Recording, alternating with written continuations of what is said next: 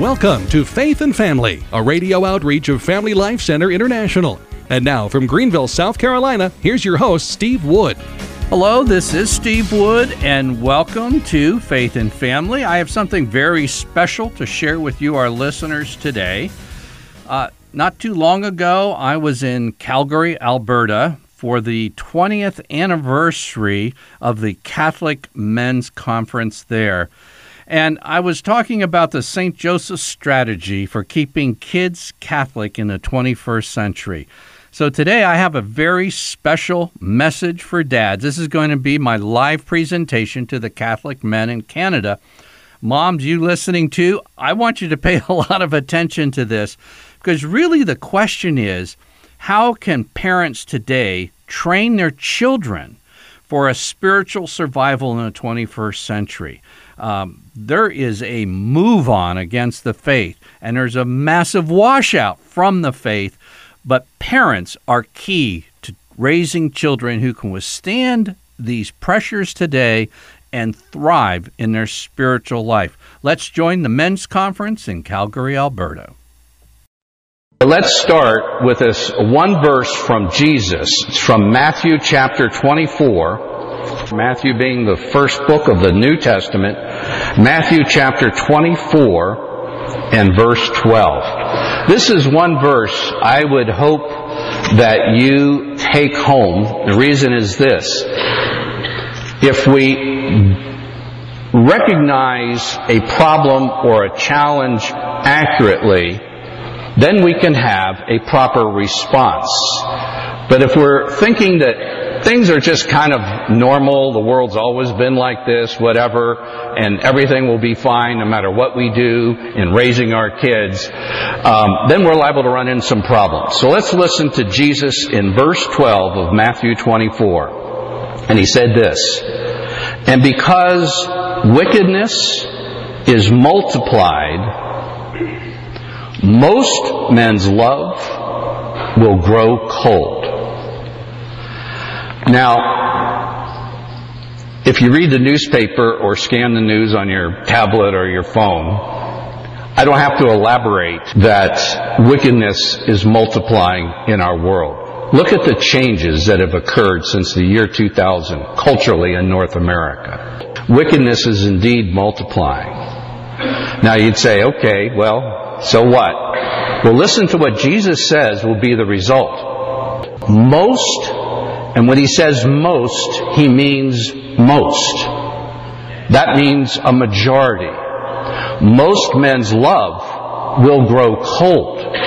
Well, if it's growing cold, then at one point it needed to be either warm or hot. In other words, people who were firm followers of Jesus, because of radical cultural changes where wickedness multiplies, the majority of those who were followers, this isn't talking about somebody out there, this is talking about us here, most men's love will grow cold.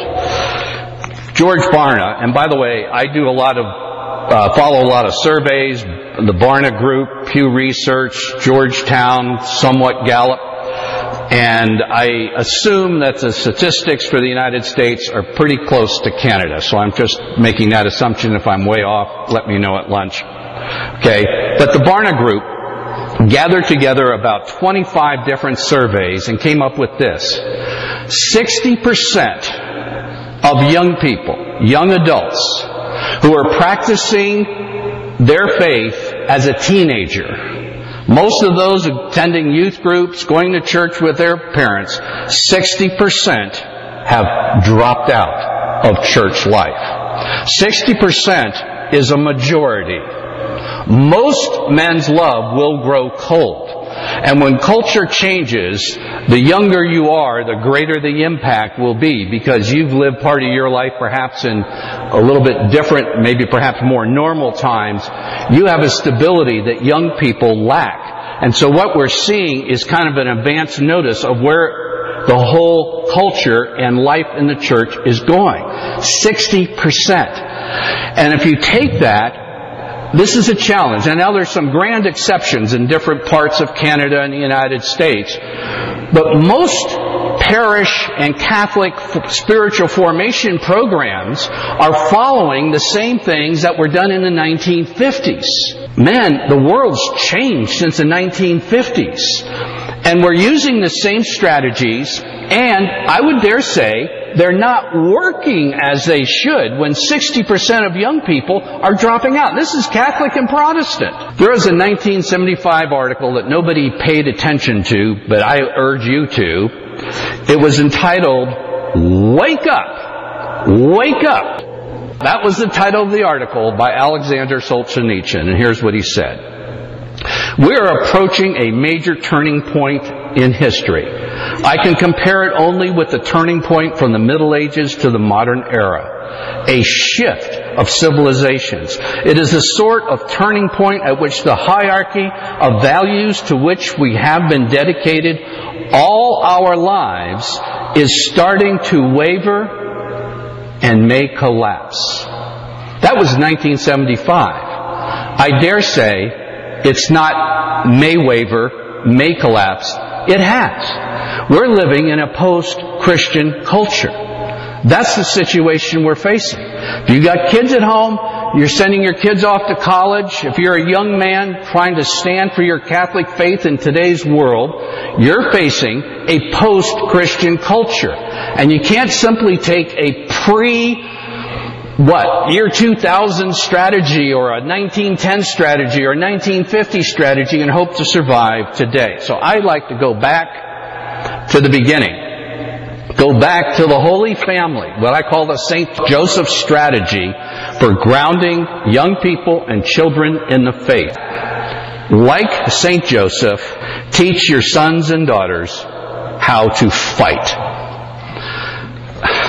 You know, when you broadcast, you get all kinds of folks, and every now and then I used to get these comments, "Well, this sounds awfully militant to me." And I used to kind of half apologize. I didn't really be. And finally I just said, you know what? There's plenty of people who prefer to be Catholic non-militants. I prefer the Catholic militant type thing because I believe we're in a fight. A big fight. A cosmic fight. We're in the fight of the ages that's coming to culmination points. So, let me start with an experience I had not too long ago. I was privileged to go to a U.S. Army Airborne Rangers graduation, the airborne part of it, graduation in Fort Benning, Georgia.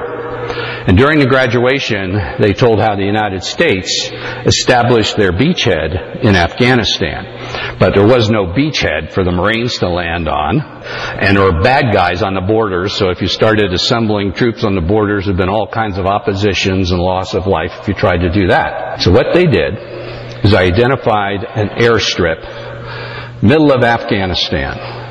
They took 99 airborne Rangers and dropped them at night into Afghanistan. And their job was to secure that airfield. The backup plan was, there's no backup plan. They either secured that airfield or they were dead. Because to get the other troops in, to get the heavier armaments in, to get the medical supplies in, to get the food in, to get everything in, they needed that airstrip. So they dropped them in. Let's take that because, believe it or not, we are in a war. There's a conflict going on between the kingdom of God and the kingdoms of this world. It was going on in St. Augustine's day. That's what he's writing about, in the city of God. And it's still going on. It's just heating up a little bit. Okay, let's take that same picture, and we've got the 99 Rangers in a plane at night, the doors open, ready to drop, and their commanding officer says, okay, turn in your weapons. Now, all grenades, all your rifles, all your magazines, turn them in. Now drop. Now, it isn't politically correct for me to describe what should be done to that commander.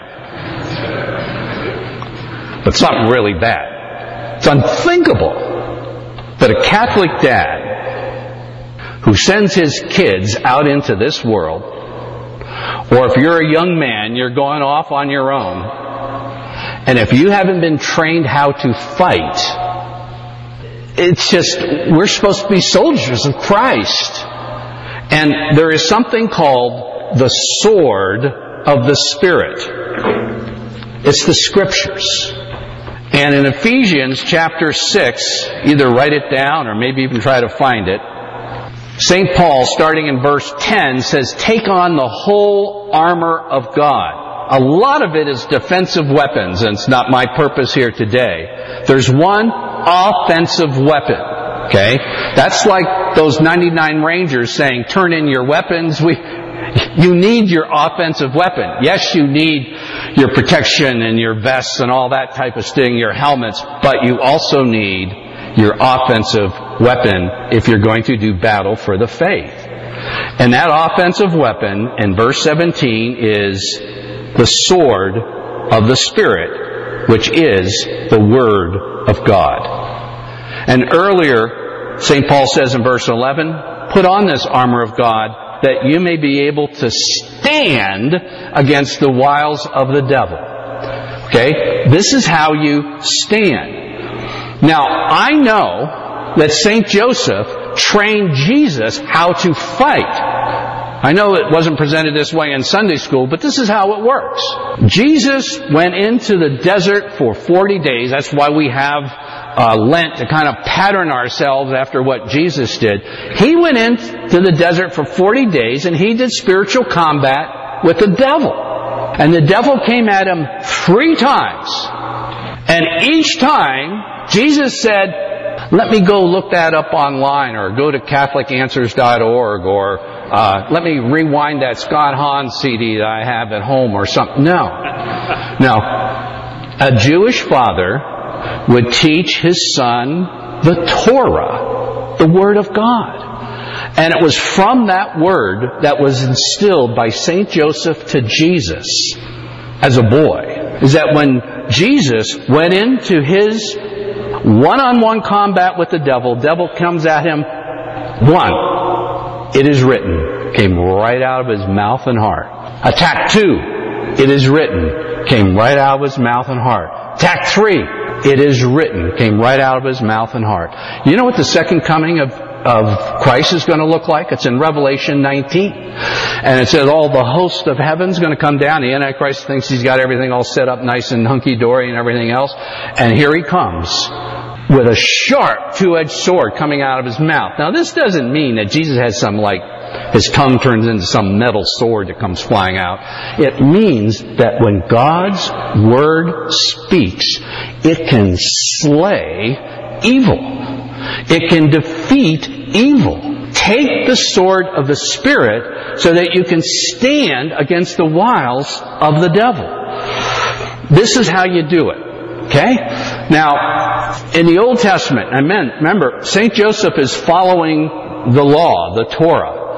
In Deuteronomy chapter 6, God has the marching orders for what to do in the unholy land.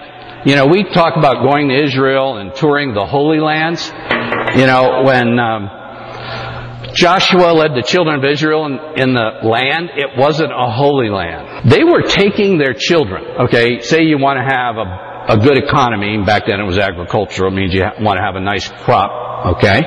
They would take one of their children and place them and burn them alive in front of a statue to Moloch. There were all kinds, it was very religious. And at the various religious sites, you could have your choice, hetero or homosexual. That was part of the worship. Sex in the most perverted forms. This was the unholy land. And God was sending His people right into the middle of it. How in the world are you going to survive in such a situation? This is how. Deuteronomy chapter 6 and verse 4 is perhaps the most famous verse of any faithful Jewish person, particularly St. Joseph. It's called the Shema. In Hebrew, it simply means to hear. Hear, O Israel, the Lord our God is one.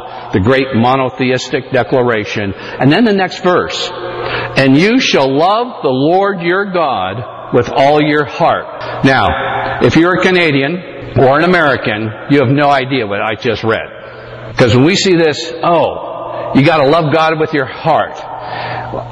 some people think, well, then we got to really stir people's emotions up a little bit because, Christianity is something of the heart. That's not the case. Let me give you a really quick biology lesson in Greek.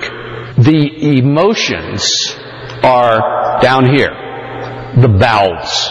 Your gut. That's where your emotions are. That's part of you, but it's not a big deal, okay? Your mind, you figure that out, it's your brain. But your heart is the center of your being. Jesus said part of the reason people, here he was, God, come in the flesh, talking to people, and they didn't even recognize Him. Why? Because their ears are closed, their eyes are closed, lest they understand with their heart, not with their emotions, with the depth of their being. This is the center of wisdom. This is the center of knowledge. This is the center of you. So it's not like you just practice your faith. You love your faith. You have, and I believe we're going to have some talks on this, you want to fall in love with our Creator. Love God with all your heart. And these words, which I command you this day, shall be upon your heart. So in other words, it starts with Dad. You take God's Word and put it upon your heart. And then, verse 7, you shall teach them diligently to your children. You get it? It starts with Dad. And there's a lot of things. You can send your kids to the finest of everything. But you, Dad, are God's plan for rooting the faith that can withstand the assaults of the evil one so deeply in the heart that it works in any cultural situation, even if you happen to be living in the unholy land. Okay? Now, I want to share with you how to resist teen and college peer pressure. And I'd just like to speak for a moment to the younger guys here. Dads and granddads, you can listen too, but I'm speaking to you younger guys. I didn't mention this the first several times I was up here because I was afraid you'd never invite me back. But, okay, at 13 I departed. By the time I got to college, my first try at college, I made the dean's list, by the way. This one down here. I joined the wildest fraternity at the University of Florida on purpose. My roommate and I were co-chairs, social chairmen. Our parties were so wild that the University of Florida actually closed the fraternity down from having any parties for a few years. But that wasn't enough for my friends and I. We formed a sub-fraternity within this wildest fraternity called the Berserkers. So you kind of have an idea of what my social life was like with my friends. Okay? So anyhow, go off in the Navy. God finds me wandering in the wilderness. Getting out of the Navy, I really didn't know what to do, but I wanted something with, somebody who was really serious about following Jesus. And this kind of hippie guru told me that there is this guy named St. Francis. And he was really radical in following Jesus, and he still has some followers somewhere today. Now, I know you young guys aren't going to understand what I'm saying, but I went to this thing called a phone booth. You have to watch old movies to see what it was. I went to the bank, got a roll of quarters, and to this day I don't know who I got in the phone. I just started calling all around the United States for a Franciscan monastery. Got one on the phone. I said, hi, my name's Steve Wood. I decided to follow Jesus. I'm getting out of the Navy soon. I'd like to come join your monastery. Kind of quiet. And I don't know if it was a priest or who I was talking to, and he said, well, you have to be Catholic to join our monastery. I said, fine, I'm Catholic. What's next?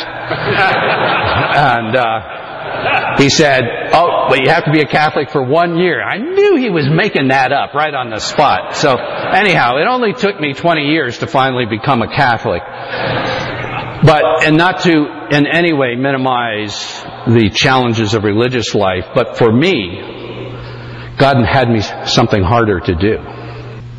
Go home with my friends. Now that was hard. For me, a monastery would have been incredibly easy compared to going home to my friends. Because I was one of the ones leading the charge in the wrong direction. So I came home, and I knew my friends were trying to reconvert me. Okay? And they were coming by the house with boats and lots of booze and babes and, you know, very enticing times and all this kind of stuff. Once I'd been out of the service for about 6 months, I'd been out on the beach burning some records, and these were these kind of circular black things used to get music from, because they really weren't helping my spiritual life. I was driving home, and my best friend saw me and flagged me down. I said, "Where you been, Wood?" "Nowhere." "Well, where you been, Wood?" "Out at the beach." "What are you doing out at the beach, Wood?" I said, "I was burning some records." He goes, "Oh, no." In other words, like, I was actually really serious about doing this following Jesus thing, and then he spilled the beans. All my friends had made a betting pot on how long it would take to reconvert me to paganism. And some gave me 15 minutes after I got back from the Navy. I would ditch Christianity. And this fella, my best friend, gave me 6 months. I didn't know what was going on during that time. And I'll tell you, it wasn't a really easy experience. But let me tell you, and I want to share with you a very easy way how you can get through what I got through. I had a Bible, and I didn't know any theology or anything else. But you know, if you simply pray before you read the Bible, the simplest prayer, just ask God for His help and understanding, and you read. Sometimes you'll just read and nothing really strikes you, but you know, if you make this a regular habit in your life, you'll be reading along, and then all of a sudden, just some verse will kind of pop. It will impact your heart. And then I would take a highlighter and highlight that verse. And you know, I might get a verse like that the next day, or it might be 2 or 3 weeks. Okay? So, when my friends would come around, I tell you, I wasn't feeling really pious and happy. But what I would do would go back to my Bible and read my highlights. Because those are times that I had really connected with God through the sword of the Spirit. And it gave me enough to get over that hump of temptation, resist my friends trying to persuade me to ditch following Jesus. And this is really simple.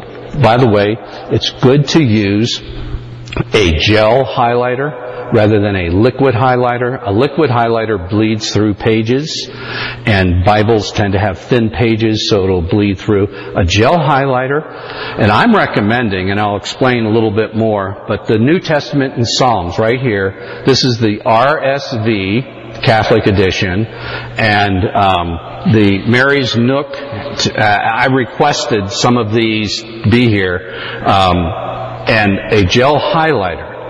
That's how I got through 6 months of unbelievable temptation, guys with money on the table trying to get me to ditch the faith. And I didn't know, I knew less than probably anybody in this room. All I knew is I had made some connections.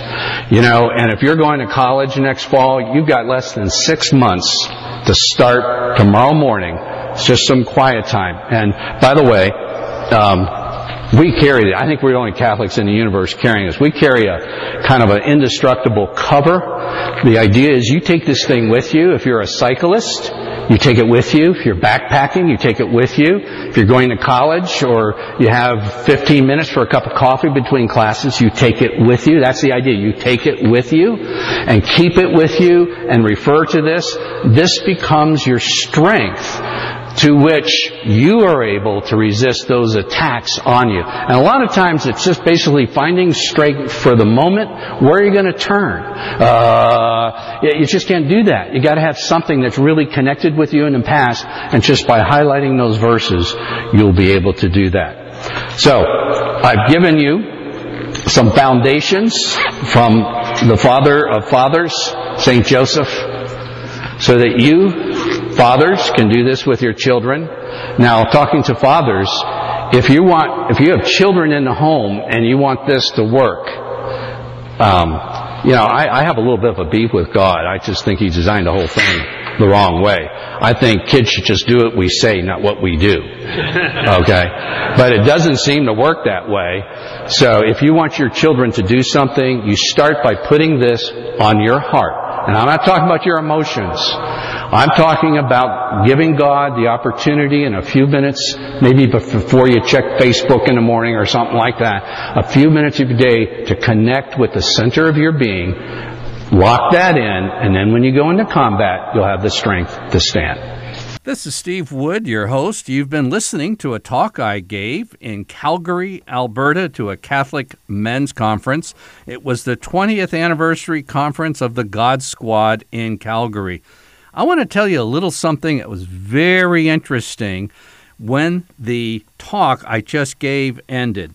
There was a book table in the back selling a wide variety of Catholic books, and on that table were 2 stacks of those New Testaments that I recommended in my talk. And you know what? They were gone at the speed of light. You know, when I tried to draw a line between the challenges that men face in the modern world and the strength that God can give to men through His Scripture, boy, once that connection was made, those Bibles were gone. And I think if that stack were 2 or 3 times as tall as it was, they'd still be gone. So let me just reemphasize how to get a hold of one of those Bibles. I recommended the Ignatius New Testament and Psalms, and that's in the translation RSVCE. And they should be available from our website, dads.org, from Amazon, or your local Catholic bookstore. Just be aware, if you go into a local Catholic bookstore, they may not have this, and they'll be ready to sell you a 4 or 5 pound Bible. Now, unless you can fit a 4 or 5 pound Bible in your back pocket, I'm recommending something compact like this New Testament and Psalms that can be taken with you, that can be put in your briefcase, your backpack, in the drink holder in your car, whatever. It's something that goes with you, and that's what we want to do. Again, that psalm that I quoted in my talk, how can a young man keep his way pure? By guarding it according to your word. This is Steve Wood, your host with Faith and Family. Faith and Family is a radio outreach of Family Life Center International.